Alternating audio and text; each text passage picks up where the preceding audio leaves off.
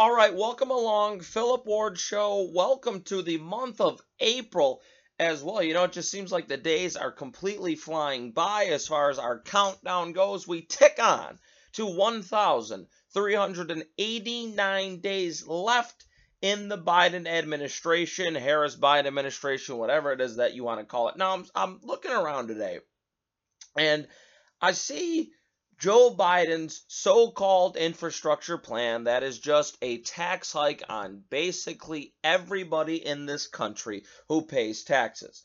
And I hear AOC, and this was last night, and she was on MSDNC, and she's saying this is just a starter. We want $10 trillion. So just looking at basic economic statistics. Now remember, we've already spent $4 trillion in COVID relief packages. Now, you just go online and the numbers debated, but CNBC, pretty reliable when it comes to the economy, says America is $23 trillion in debt. There's this page, the Peter G. Peterson Foundation, saying that the national debt, as far as on March 1st, was $28 trillion. So either way, and then the Hill 2 years ago, U.S. debt surpasses $23 trillion. Whatever it is, the number of the debt in this country. Well, listen, you add this Biden infrastructure plan, which, and the GOP are out with a report today about it, is not about infrastructure at all. But then if you go and you listen to Alexandria Ocasio-Cortez asking for $10 trillion, where is this money going to come from? We're spending money in this country because of the Democrat Party that we don't have. But why do they do it? Well, it's very simple. If you understand totally what the Democratic Party is all about, and think about this. This is how Americans view the country, if you're asking me. You either have people who say, "Oh, well, we live in a democracy. We live in a true democracy," right? And those are people that would say that, I would argue, are more democratic people. That's the Democrat Party. It's wrong, though. That is not factually correct. We do not live in a true democracy. We live, and this is where the Republican Party is in name, Republicans, we live in a constitutional republic. So if you believe we live in a true democracy, I'd say that you tend to vote more Democrat and you identify as a Democrat. But if you believe, as is the truth, that we live, that America is a constitutional republic, then I would say that you're probably more likely to vote Republican. Now listen, the Republican Party definitely upsets me. I don't think they're the strongest people going. We see a very few Republicans who are actually on TV, and I get it. Former Speaker of the House, Newt Gingrich, always points out, and he's absolutely right on this, the mainstream media, you are never going to convince them that you are right. They will always have a burning, passionate hatred for Republicans. So I understand that it's tough to go on television and radio and get your point across, but you have to do it. Know that they're not going to side with you, but know that if you give them facts and statistics and explain why, and I always make this argument, that 10 out of 10 times, if conservative ideas and Democrat Party ideas are put on the table for Americans to see, they're more than likely going to side with conservatives. It's just a matter of getting that message across. Now, as far as this bill goes, right, and here's a perfect talking point. If you're a Republican speaking to a Democrat, well, where are you guys finding this money that you want to spend? The GOP releases this report today. Joe Biden's infrastructure plan. It's not really about infrastructure. It is another multi-trillion-dollar far-left wish list. Just take a look at the actual bill. Only 7% of the bill spending is what Americans traditionally think of as infrastructure. Of Biden's $2.25 trillion bill, only $115 billion is for repairing roads and bridges.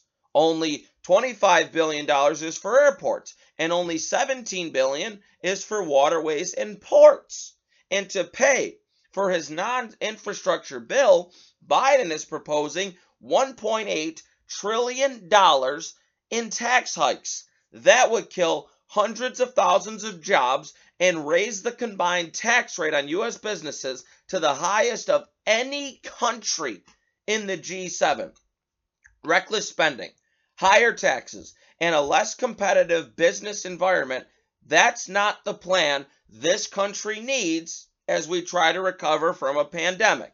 That's a recipe for fewer jobs, less money in Americans' pockets. Why is he doing it?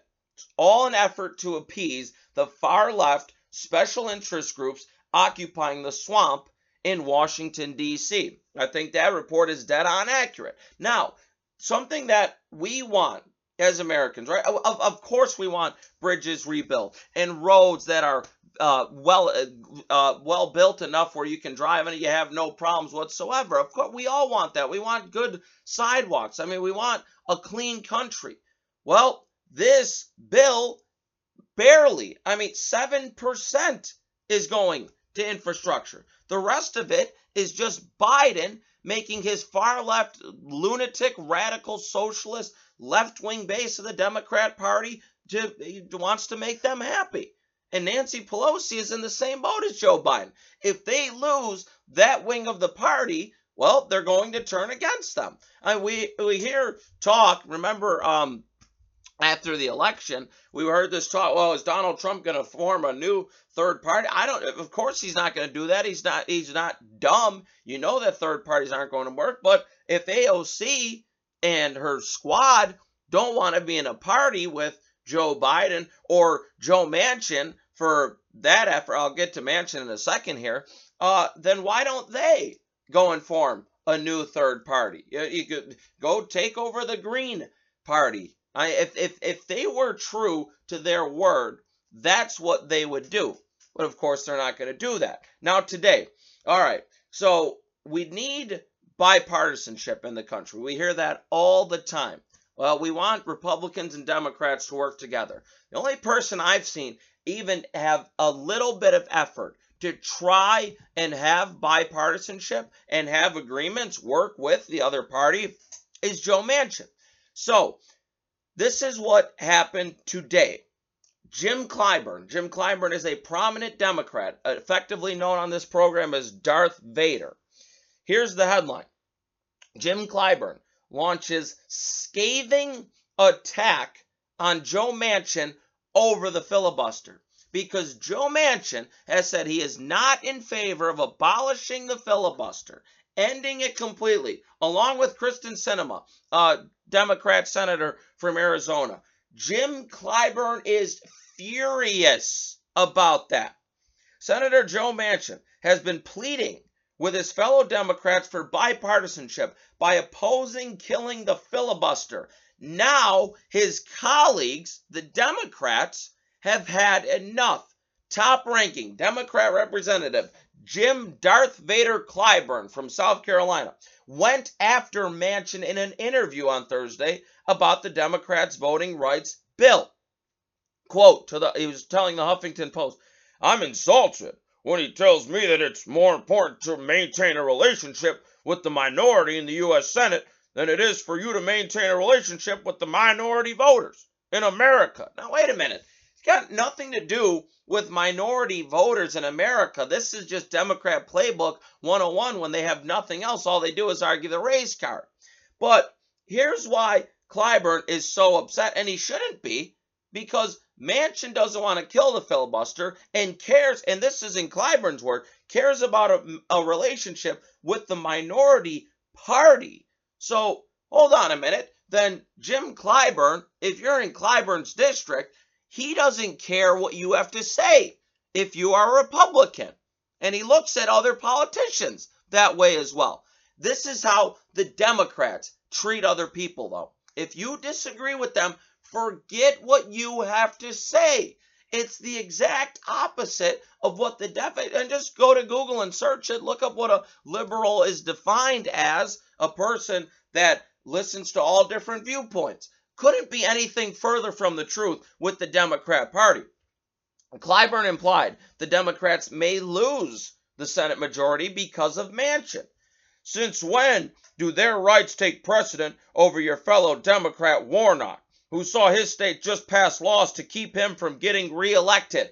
Again, the Democrats are going to continue to use the Georgia voting bill, which is, there's nothing wrong with it whatsoever. You have to show an ID to buy alcohol. You have to show an ID to get on a plane. You have to show an ID to go to a different country. By the way, I don't see any of the illegals flooding across our border showing any photo ID anywhere as far as their that situation is concerned. Oh, I have a piece on that. Yeah, I just saw Jim Jordan on Fox News saying, and I think he's got it right here as far as the border goes, there's 3 key policies that the Biden administration stopped.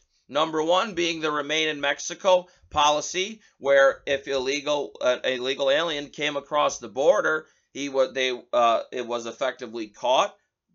You're in Mexico, you wait for your court date. So it's Mexico's problem until we can say, all right, are you going to stay here or are you going to be deported? Number 2, the moratorium on deportations. Joe Biden ending that totally is causing the illegals to come over here. If they know they're not going to get deported, of course they're going to flood into our country.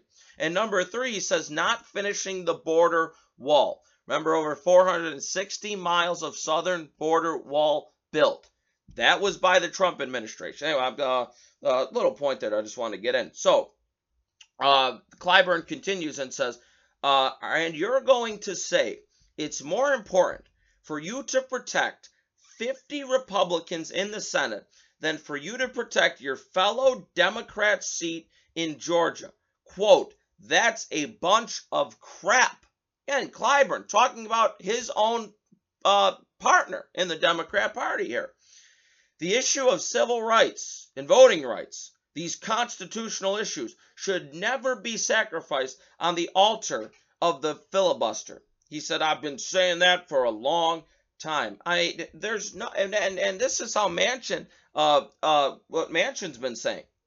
America's declining trust in the government and each other makes it harder to solve key problems.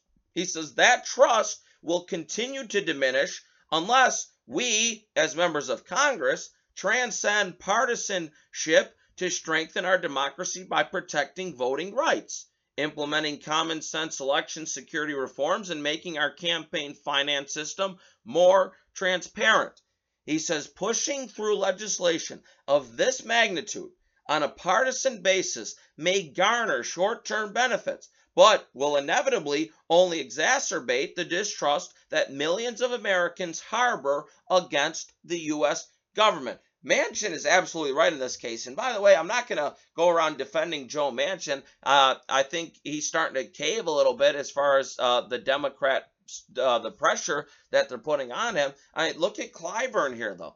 Out in public criticizing his own person, his own politician who's supposed to be in his party. All because, how dare that Joe Manchin from West Virginia want bipartisanship. Anyway, all right, we got other news to get into. As far as the Derek Chauvin trial goes, George Floyd's ex-girlfriend, Courtney Ross is her name. She testified today, and she said both Floyd and I, our story, it's a classic story of how many people get addicted to opioids. So I guess they both were druggies. We both suffered from chronic pain. Mine was in my neck and his was in his back. We both had prescriptions, but after prescriptions that were filled, we got addicted and tried really hard to break that addiction many times. Chauvin obviously accused of killing Floyd after being seen kneeling on his neck for the 9 minutes and 29 seconds. The defense argued Chauvin did what he was trained to do, and that Floyd's death was caused instead by Floyd's illegal drug use, which is, by the way, totally true. not the cause of death. That's so up for debate. Just Floyd's illegal drug use. Underlying health conditions Floyd as well had, adrenaline flowing through his blood. Autopsy did find fentanyl and methamphetamine in George Floyd's system when he died. Ross continued, addiction, in my opinion, is a lifelong struggle, not something that just kind of comes and goes. It's something I'll deal with forever, she says. And by the way, as far as George Floyd, remember Floyd, this is what Joe Biden had to say about George Floyd, quote, Dr. King, of course referring to Martin Luther King, said that his assassination did not have the worldwide impact that George Floyd's death did. I mean, an unbelievably crazy statement to make. George Floyd was a criminal his entire life.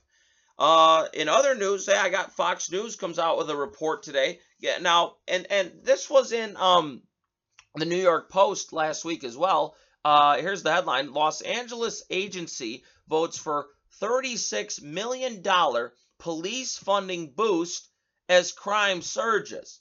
Now remember, they were the ones that wanted to defund the police. Remember that? And now they're saying, oh, now we got to give them more money. Well, Fox News runs this piece today: police defunded. Major cities feeling the loss of police funding as murders and other crimes soar. Cities such as Los Angeles, Minneapolis, New York City, Portland, and Austin in Texas have shifted funds from police departments to social services programs. Well, here's some of the statistics. This is in Minneapolis. Violent crime rates surged in 2020 after the death of George Floyd. Between December 11th, 2020 and March 28th of this year, murders in the city rose 46% to 19 compared to the 13 reported during the same time period last year. Going back further, there have been 49% more homicides since the initial budget cut in July of 2020. You got in Portland here, statistics from July 2020 when the city's budget cuts were made, and this past February, the most recent data available showed homicides skyrocketing. Get this, 270.6% compared to the same time last year. 63 homicide offenses reported from July 2020 through February 2021. Only 17 recorded from July 2019 to February of 2020. New York City, remember what we just witnessed, the Asian woman who was walking to church and this black guy just starts beating on her for no reason at all, the same guy who killed his mother in 2002. In New York City, de Blasio, Cuomo, what are you guys doing to solve this? Murders are up 11.8% as of March 21st, with 76 reported this year compared to the 68 from 2020.